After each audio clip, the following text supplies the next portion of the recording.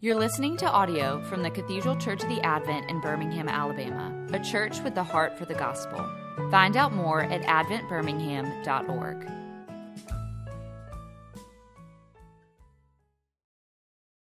Good morning and welcome to the Dean's Class. From time to time, I invite people to take the lectern and teach the Dean's Class, whether because they have a particular field of expertise or a perspective that I would like to share with you, the congregation, or because I simply need a break.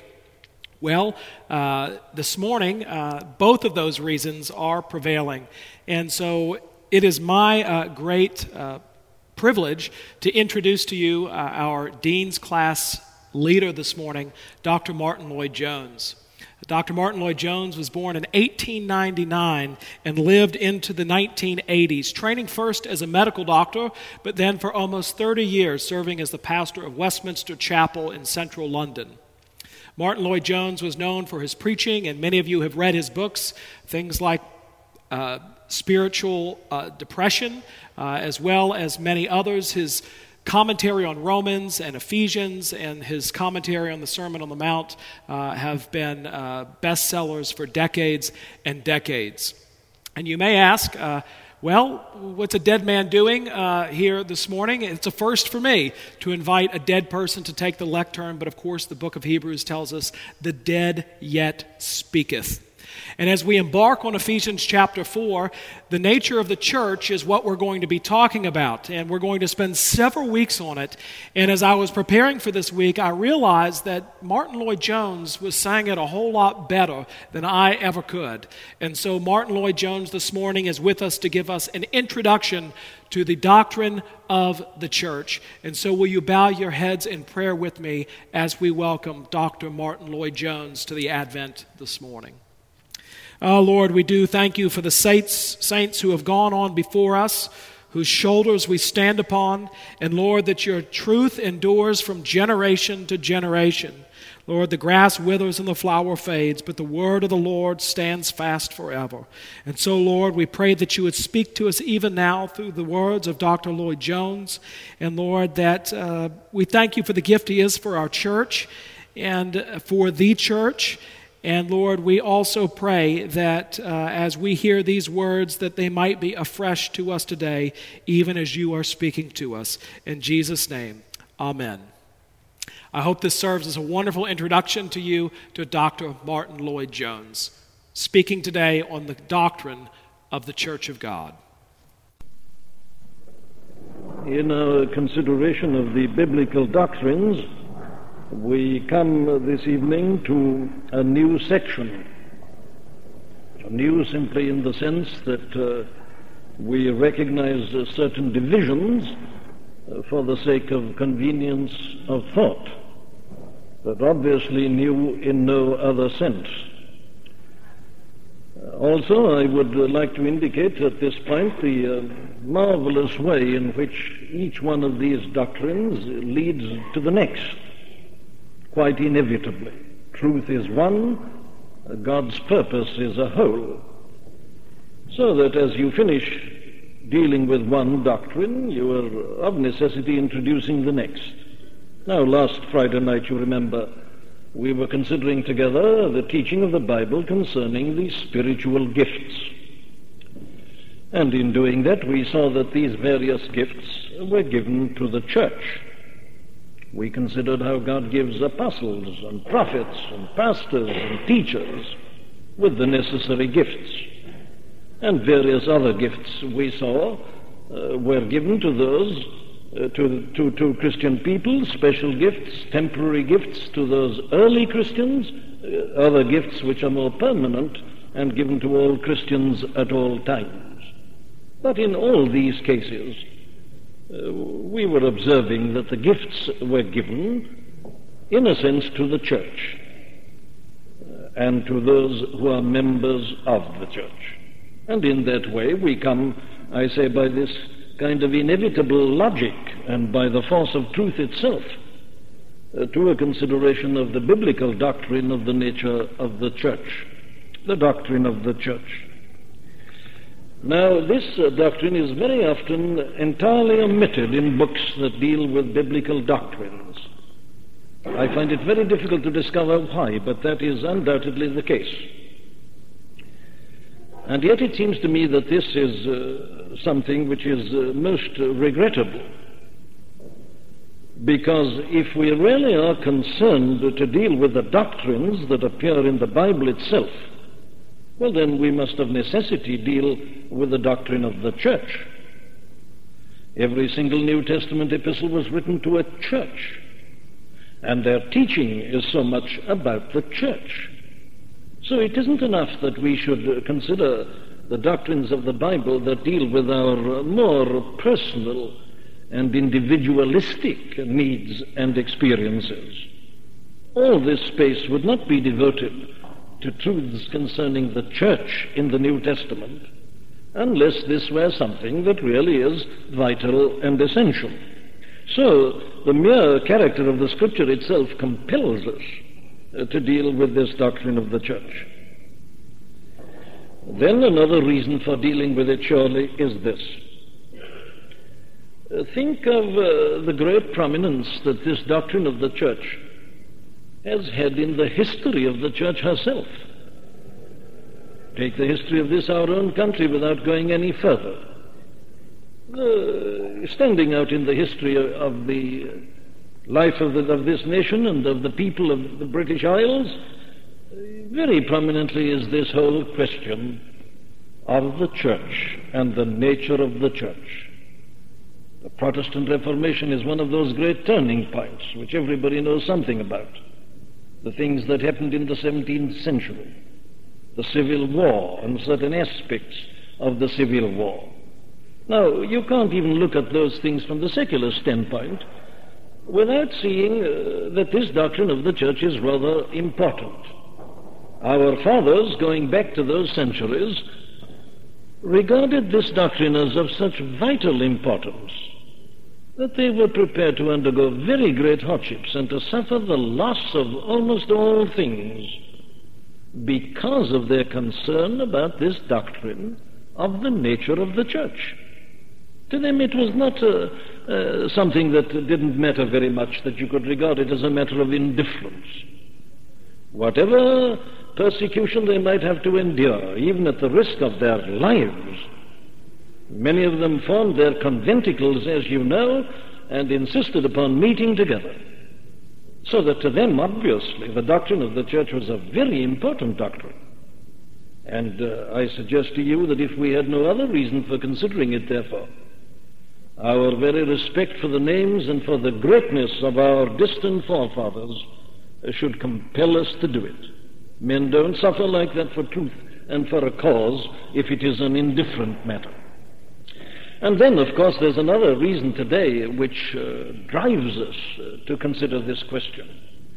And that is the great prominence that is being given at the present time to this whole question of the Christian church in connection with what goes by the name of the ecumenical movement. Now, the religious newspapers really seem to be devoting themselves almost exclusively to this. I don't know to what extent you follow these papers, but I don't care what denomination they belong to, they're all full of it. It was for months this year up to Evanston, and now it's after Evanston what? And the post-Evanston outlook and so on. Well, a few years ago it was all about Amsterdam, and the whole emphasis, you see, is upon the church. It is being said by the exponents of this particular ecumenical doctrine that the particular function of the church in the 20th century is to call attention to the nature of the church. So if we want to be able to enter into discussion with such people and to be able to take an intelligent interest in these discussions, it behoves us to know something about the New Testament doctrine of the church. Very well. You see, there are abundant reasons why we ought to look at it together. But I want to go further. I have a reason which to me is far more important than all those put together in a sense. And it's this. that I'm not at all sure, but that it is our failure as evangelical people, particularly during the last 60 to 70 years, to take the biblical teaching concerning the nature of the church seriously, that accounts for most of the problems that we are confronting at the present time. I mean by that for some reason or another, our immediate fathers and grandfathers felt that it was sufficient to form movements and didn't think in terms of the church, with the result that the evangelical witness is diluted amongst the great denominations, and Christian people only meet together in movements instead of in churches. I mean evangelical Christians. So that I think that from that standpoint, this is a highly important subject. If we have a real deep concern about the evangelical message and its vital importance in the world today, well, then I say we are compelled to consider the biblical teaching concerning the nature of the church. Very well. Let's try to approach it like this. Let me also at this point make my usual introductory remark. It is a highly controversial subject. They've all been practically, haven't they? Almost every doctrine we touch, I have to say that about it. Well, the history alone to which I've been referring assures us that this is, of all of them, perhaps the most highly controversial. And yet I say again, it's sheer cowardice to avoid dealing with a subject simply because it's controversial. Our business is, whatever our upbringing, whatever our background, whatever our prejudices, to come and endeavor at any rate to consider with as open a mind as we can what the Scriptures really have to tell us. Let us all try to do that, praying that God will deliver us from our prejudices, which we all tend to suffer from. Now, let us come, therefore, to certain preliminary words of definition. The first thing, it seems to me, we've got to try to deal with is this. What is the relationship of the church to the kingdom of God? You see, you get these two teachings in the Scriptures, the teaching about the kingdom of God, then the teaching about the church. And there is often a great deal of confusion between the two. This is very largely the case, of course, because the Roman Catholic Church identifies them. In Roman Catholic teaching, the church is the kingdom of God, and she's absolutely consistent in the way in which she works that out. She claims, therefore, a right to rule and to dominate the whole of life in every respect. And do you remember how in the Middle Ages the Roman Church used to rule kings and lords and princes and countries and powers? She claimed that because she is the kingdom of God and she was supreme, and that idea somehow has tended to persist. So we must be clear about the relationship of the church and the kingdom. What is the kingdom of God? Well, the kingdom of God is best defined surely as this, as the rule of God. The kingdom of God is present wherever God is reigning and ruling. That was why our Lord was able to say, you remember when he was here in the flesh, that because of his activity and his works, he said, the kingdom of God is amongst you and has come upon you. If I, he said, by the finger of God do these things, then the kingdom of God is come amongst you and upon you. He was ruling at that point. So that you see, if you regard the kingdom of God as the rule and the reign of God, you can say that it was here when our Lord was here in person. It is present now wherever the Lord Jesus Christ is acknowledged as Lord. But it is to come with a greater fullness, when everybody and everything will have to acknowledge his lordship. So that in that sense you can say that the kingdom has come, the kingdom is coming, and the kingdom is amongst us, and the kingdom is yet to come. Well, now then, what is the relationship of the church to that? Well, surely it is this. The church is an expression of the kingdom. It isn't the kingdom. The kingdom of God is a wider and a bigger concept than the church. In the church, where the church is truly the church, the lordship of Christ is acknowledged and recognized, and he reigns there. So the kingdom is there at that point. Well, that is the church. The church is a part of the kingdom, but it's only a part of it. His kingdom is much wider than that. He rules in places where he's not acknowledged, outside the church even, because all things are in his hand and history is in his hands. So the church we must regard as an expression of the kingdom. But it is not to be equated with the kingdom. It is not coextensive with the kingdom. Very well, let's leave that at that. It's a very great subject which we ought really to go into in greater detail, but I'm simply concerned with a number of definitions this evening. Now then, let us come to some of the terms that are used. The term, as you're familiar with it, which is translated here church, is the term ecclesia. And the ecclesia means the called out. Ecclesia means those who are called out.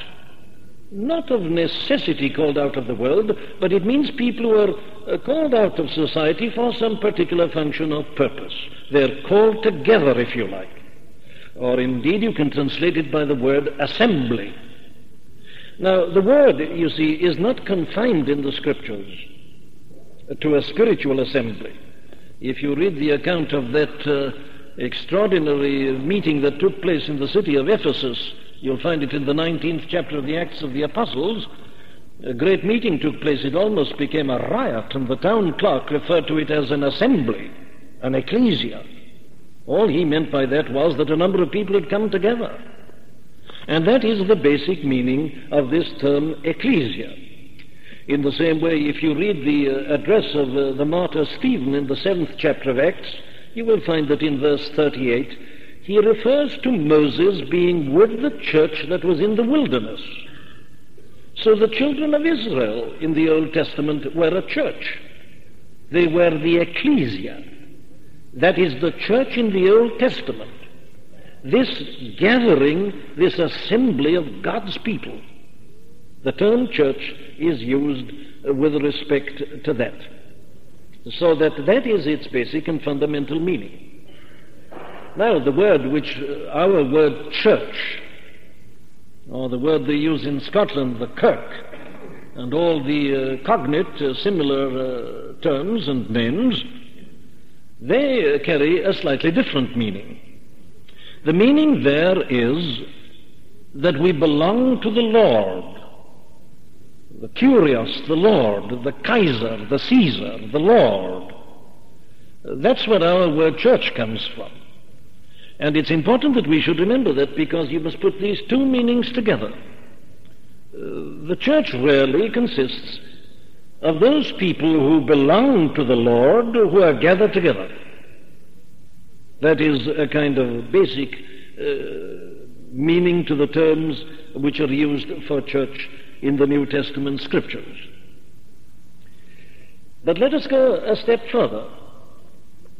Let us go on to consider certain statements which are made about the church or with respect to the church in the Scriptures. And these are really important. You will find that the terms applied to the church are generally used with regard to a local gathering. Now, the distinction I'm making at this point is this. It's the difference between the church thought of as a general idea and the church thought of as a local and particular idea. Now, the term that is almost invariably used, I'll give you the exceptions in a moment, but the terms that are practically always used in the Scripture carry this local meaning. Now, let me give you some illustrations of that. Paul, in the 16th chapter of the Epistle to the Romans, in sending his greetings to Aquila and Priscilla, makes a reference to the church that meets in their house. Now, there's a perfect example of it. A number of these Christians met together in the house of Aquila and Priscilla, and the Apostle Paul doesn't hesitate to call that a church. You see, it's a local gathering. He isn't thinking of the church in terms of this modern ecumenical idea, according to which the church is the great thing, not the local gatherings. In the scriptures, I'm saying, the meaning is almost invariably the local gathering, the church that is in their house. And then you see he addresses his epistles to the church of God which is in Corinth. He writes, for instance, in the Galatian epistle to the churches of Galatia. He doesn't write to the church of Galatia. He writes to the churches of Galatia. Obviously, he wasn't thinking of one unit which was divided into local numbers. He was thinking of the local units. He doesn't talk about the church of Galatia, which has a branch here, there, and there. No, he thinks of the churches, a number of these units in Galatia. A most significant point and a most important point. Now, if you go through your scriptures, you will find, I say, that is speaking very generally the universal apostolic way of handling this subject. But we do have to notice that there are some 2 or 3 instances where the word church is used rather than churches. Now, one of them is rather interesting. It's to be found in the 9th chapter of the Acts of the Apostles and in the 31st verse. Now, there is a difference here between the Authorized and the Revised Version. Here in my Authorized I read this: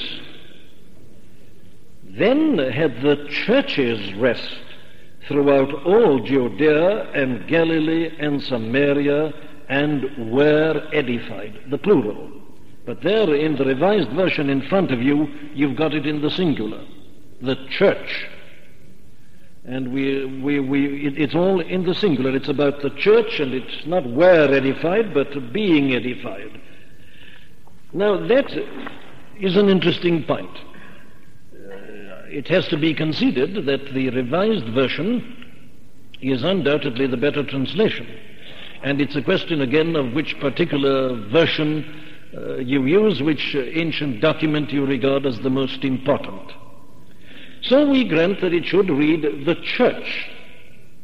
Yes, but even then, you see, we've got to remember this, that the reference is almost certainly to the members of the church at Jerusalem who had been scattered abroad as the result of the persecution.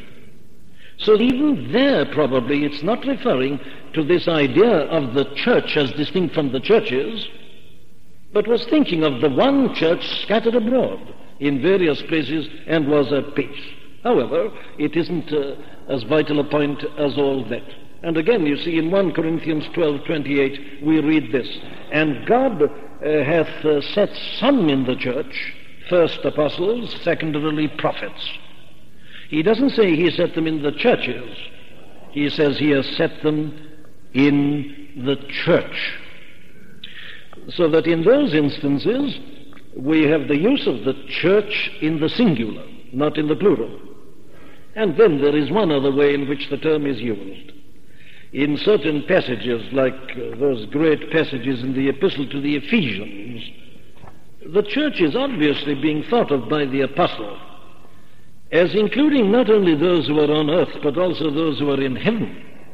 At the end of the 1st chapter, he puts it like this: "And hath put all things under his feet, and gave him to be the head over all things to the church, which is his body, the fullness of him that filleth all in all."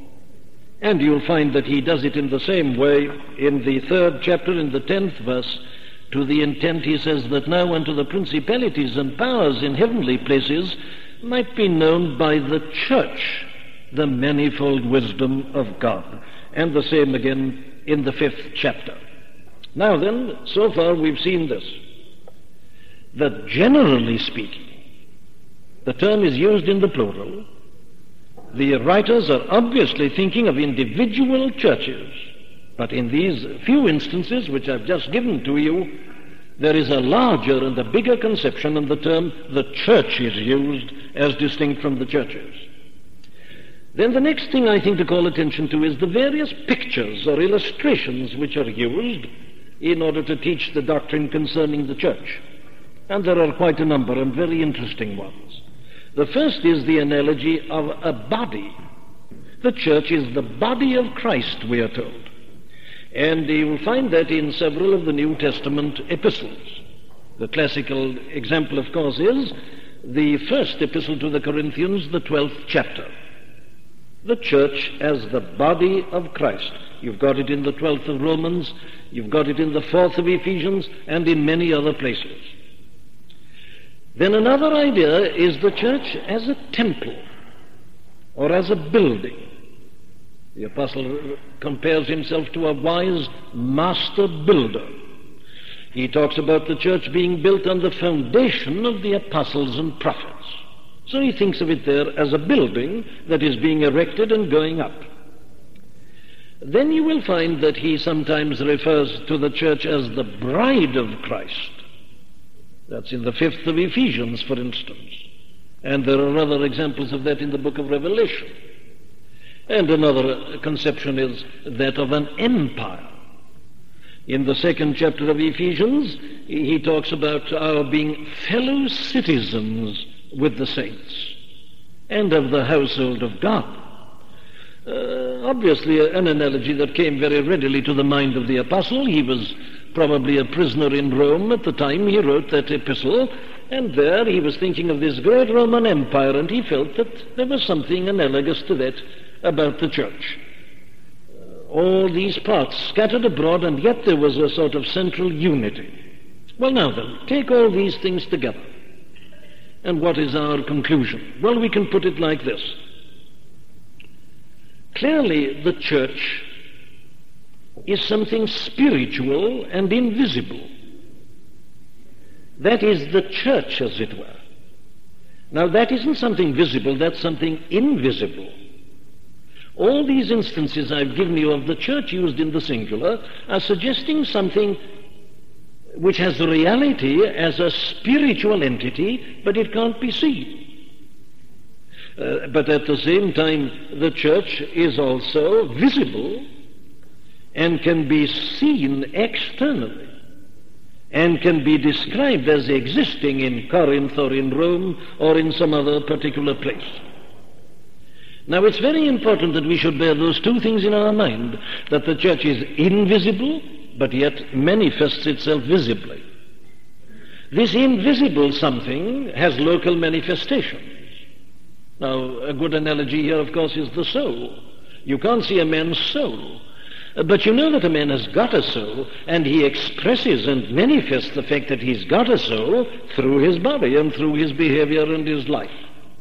The invisible manifesting itself through the visible. And that is obviously true of the Christian church. Apart from local churches, there is such a thing as the church. The body of Christ is an entity. It's a real and a living thing. And of course, it's very important that we should be drawing these distinctions. Because in the light of what I've been saying, I can go on to say this. You cannot be a Christian without being a member of the church, spiritual and invisible. It's impossible. All Christians are members of the body of Christ.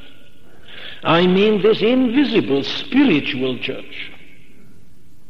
But you can be a member of that without of necessity being a member of a visible part of the church. You should be, but you can be one without the other. On the other hand, it is possible to be a member of the visible, external manifestation of the church and not to be a member of the invisible spiritual church. So that you see, these distinctions become rather important. And they're both to be found in the Scripture. The church, which is his body, the church at Corinth, the church at Rome, these visible local manifestations, the churches of Galatia. Or if you like another term, you can speak, as has been done throughout the centuries, of the church militant and the church triumphant. The church on earth is fighting for her life, for her doctrine, for everything. The church that is beyond the veil is there rejoicing and triumphant. Take, for instance, the great way in which that is put in the 12th chapter of the Epistle to the Hebrews. Well, then I would sum all this up by putting it like this. That the general picture in the New Testament of what is meant by the church is a local gathering of saints where the presence and the lordship of Christ is recognized. That's the usual meaning given in the Scriptures to this term church. But let us always remember, I say, that over and above that, all in those local manifestations of the church who are truly born again and spiritual people are also members of this unseen spiritual church, this true body of Christ. Very well. There, it seems to me, is something which is of very great importance if we are to understand the present discussion about the church in particular. So I come on to that next question, the question of the unity of the church. And this is the great topic of today. Now, here, surely, there are certain things which can be said without any fear of contradiction. If we are to be guided by the scriptural teaching, then we've got to agree at once that the unity that the Scripture is interested in the church is spiritual unity.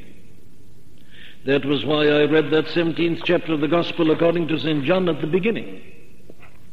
Oh, how often is this chapter misquoted today. People just tear a phrase right out of its context, that they might be one, they say, and leave it at that. And say that division in the church is the greatest sin of all, and so on. Well, we are of course all agreed that division is regrettable. Schism is certainly sin.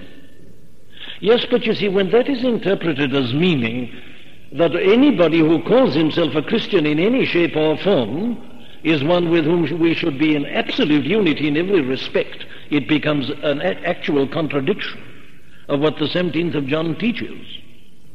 What I mean is this. The 17th of John surely makes it quite plain and clear as to the character of this unity. Our Lord's terms are these: as thou, Father, art in me, and I in thee, that they also may be one in us. And the glory which thou gavest me I have given them, that they may be one even as we are one. That's all spiritual. It's the relationship between the Father and the Son, and those who are in Christ and in the Father and the Son. And he's already told us certain things about these people. He says, I have given unto them the words that thou gavest me, and they have received them, and have known surely that I came out from thee, and have believed that thou didst send me. So these words are only applicable to men who believe that particular doctrine. And if a man tells me that he's a Christian but says Jesus was only a man, I say I have no unity with him. I don't belong to him. He may call himself a Christian, but if he hasn't believed and accepted this, there is no basis of unity. It's spiritual unity. Then Paul puts it, you remember, in the 4th chapter of Ephesians, in the 3rd verse. He talks about the unity of the Spirit in the bond of peace. That great 12th chapter of 1 Corinthians we were looking at last week, it makes the same point. If the analogy of the body is at all right, there must be an essential, organic, spiritual unity. If the parts can't work harmoniously, if they don't belong to one another, if they haven't got the same life in them, if the same blood isn't flowing through them, then you see, he says that through one Spirit we have access by one Spirit unto the Father. So that the first thing to emphasize is the Spirit. It's a spiritual unity. It isn't an organization of unity. It isn't a mere amalgamation of a number of organizations. It isn't a coalition of people who disagree and who differ for the sake of some common purpose. That isn't what I find in the Scriptures. But it's something mystical, it's something spiritual, it's something vital, it's a community of life. It isn't a mere paper agreement or an organizational amalgamation. But the second thing is equally clear in the Scripture. And that is that the basis of unity must be doctrine. It must be doctrinal. Now, I've shown you that already in this 17th chapter of John. He says, "Now they have known that all things whatsoever thou hast given me are of thee. For I have given unto them the words which thou gavest me. And they have received them, and have known surely that I came out from thee, and they have believed that thou didst send me." Now those words mean the words about his being the only begotten Son of God. They are words about the incarnation, about the Word being made flesh. They are words in which he claims, "Before Abraham was, I am." They are words, in other words, that teach his miraculous coming into the world, the virgin birth. They refer to his miracles because he refers them himself to his miracles, the supernatural, the purpose of his death, giving his life a ransom for many, and so on. Those are the words that he spoke about the person of the Holy Spirit, and so on.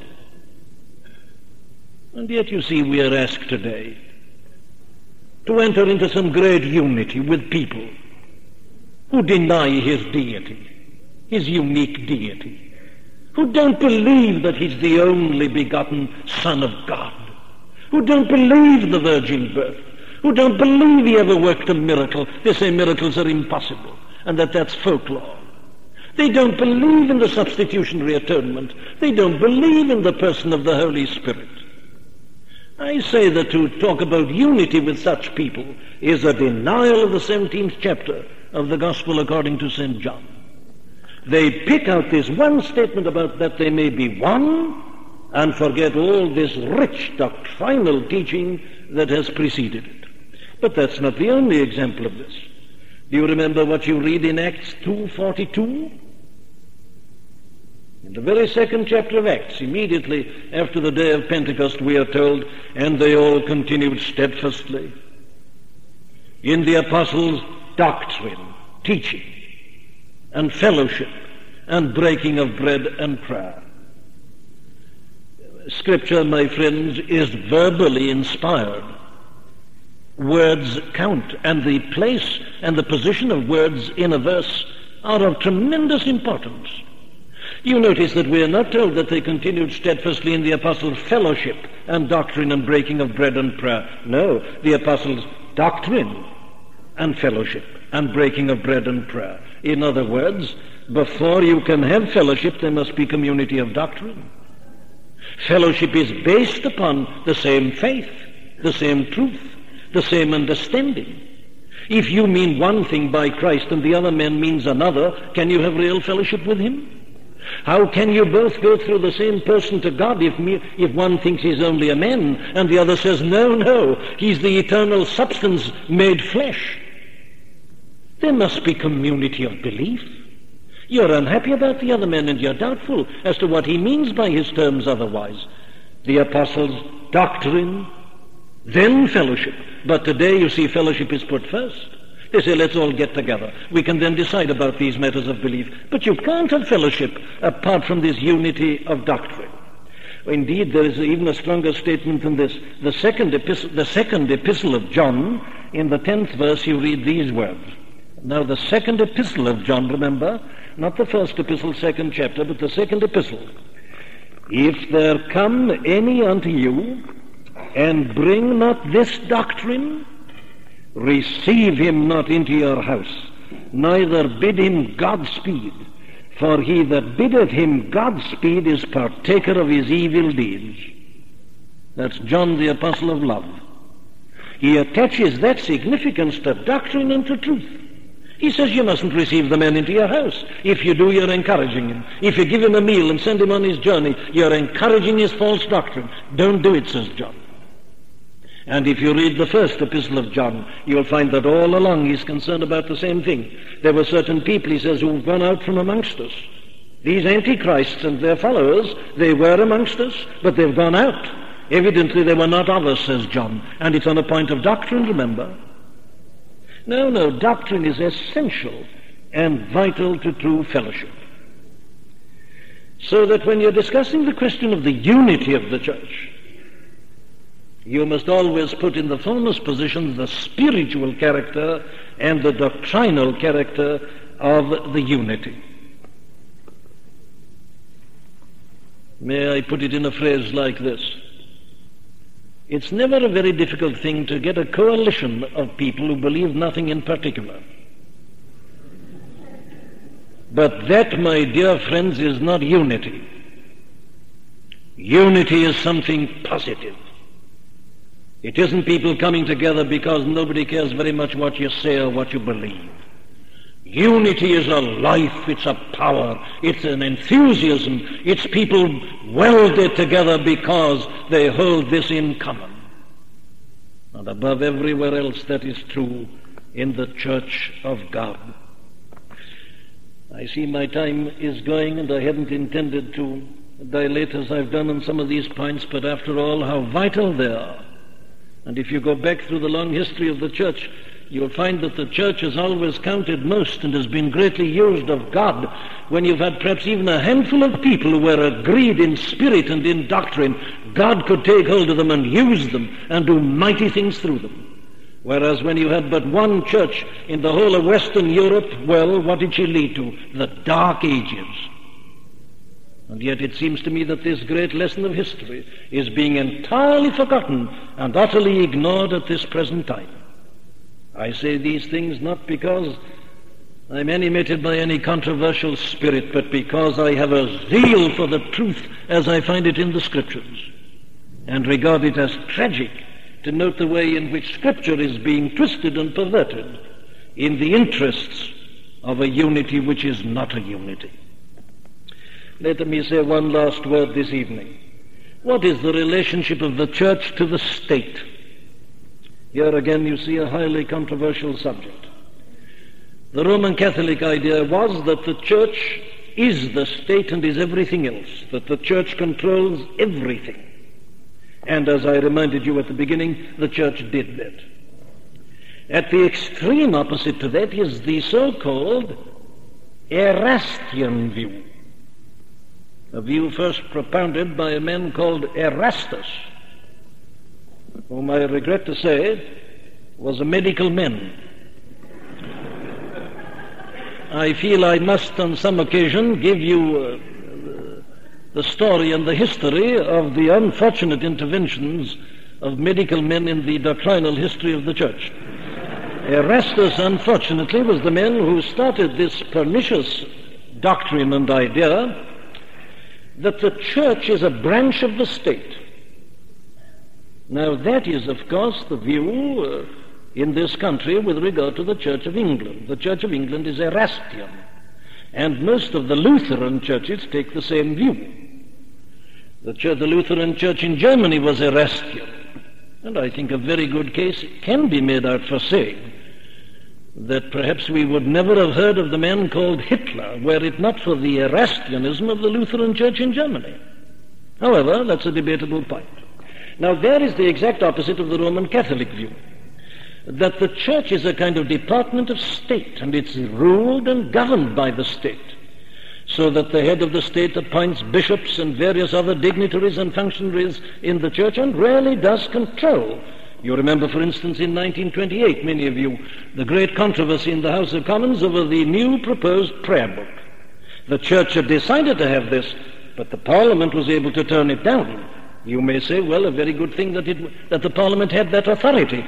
From one standpoint, yes, but from another standpoint, no, because that is a weapon which can work both ways. In 1928, it happened to do the right thing. But what if the Parliament suddenly decided to do the wrong thing? It still has the power to do it, let us never forget. And so on. Well, now there you've got the Roman Catholic conception and the Erastian. As over against these, surely we must agree, if we go carefully through the Scriptures about these things, is this other idea which believes in what can be described as the two estates. It is God who owns everything. God is the Lord of the universe as well as the Lord of the Church. God has ordained the state, The powers that be, says Paul, are ordained of God. The magistrates and various other types of rulers, man hasn't made them, it's God who's ordained them. Yes, but there is this other estate, the church. And these two things exist side by side. The one doesn't control the other. They're both separate, and they're both under God. I suggest to you that that is the picture that you find in the New Testament. There is no indication at all here in the New Testament of anything coming anywhere near a state church. No. These people were independent of governments. They met under the lordship and in the presence of Christ. And outside was the great state to which they belonged. They were still citizens of that state, but here they entered into a realm which had nothing, in a sense, to do with the state at all. And that has been the Reformed view of the relationship between the state and the church throughout the centuries. In exactly the same way, one must point out that really you cannot find such a thing as a national church in the Scriptures. Surely it's the opposite. There is no longer Jew nor Gentile, barbarian nor Scythian, bond nor free. Nations have nothing to do with this. This is something different, consisting of these people who've been born again and have spiritual life, and who are, as I say, members of this mystical body of Christ, and who gather together in their local assembly church, call it what you will, with Christ as the head. Differences in nations and nationality and racial distinctions are immaterial and should never be mentioned in connection with the church at all. The church is in that sense one, and her people are the same everywhere. And to add these qualifications is surely to be guilty of something that is not scriptural. We know historically how these things have come to pass in various countries. There have been various historical accidents that have led to certain consequences. But if we are concerned about the scriptural view, well, then I say that I, at any rate, for one, cannot find anything corresponding to such a condition anywhere referred to in the pages of the Scripture. It's no argument to say that the nation of Israel was the church in the Old Testament. That was so. That was so at that time. But now the kingdom, as Christ said to them, has been taken from you and shall be given to a nation bearing forth the fruits thereof. What's that? That's the church, as Peter proves in his first epistle and in the second chapter, where he applies to the church the words that were spoken to the nation of Israel. The church is now supranational. She has her people in all nations. She's above the nations.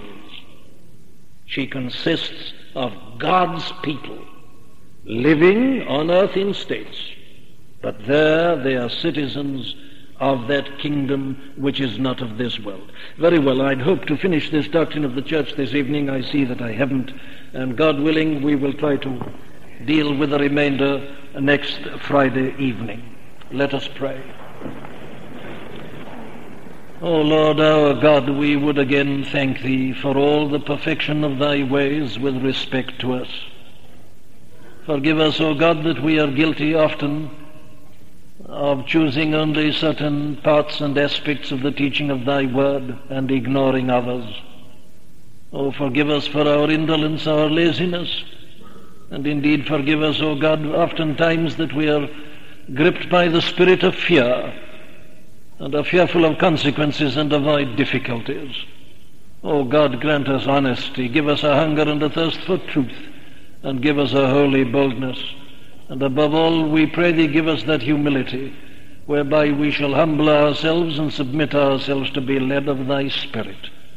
Hear us then, O God, and enlarge our understanding, and grant that in all things we may live to the glory of Thy name, and manifest Thy glory in the church and through the church, that those who are without seeing us may be attracted unto Thee. And now may the grace of the Lord Jesus Christ and the love of God and the fellowship and the communion of the Holy Spirit abide with us now this night and evermore. Amen. We do hope that you've been helped by the preaching of Dr. Martin Lloyd-Jones. All of the sermons contained within the MLJ Trust audio library are now available for free download. You may share the sermons or broadcast them. However, because of international copyright, please be advised that we are asking first that these sermons never be offered for sale by a third party. And second, that these sermons will not be edited in any way for length or to use as audio clips. You can find our contact information on our website at mljtrust.org. That's mljtrust.org.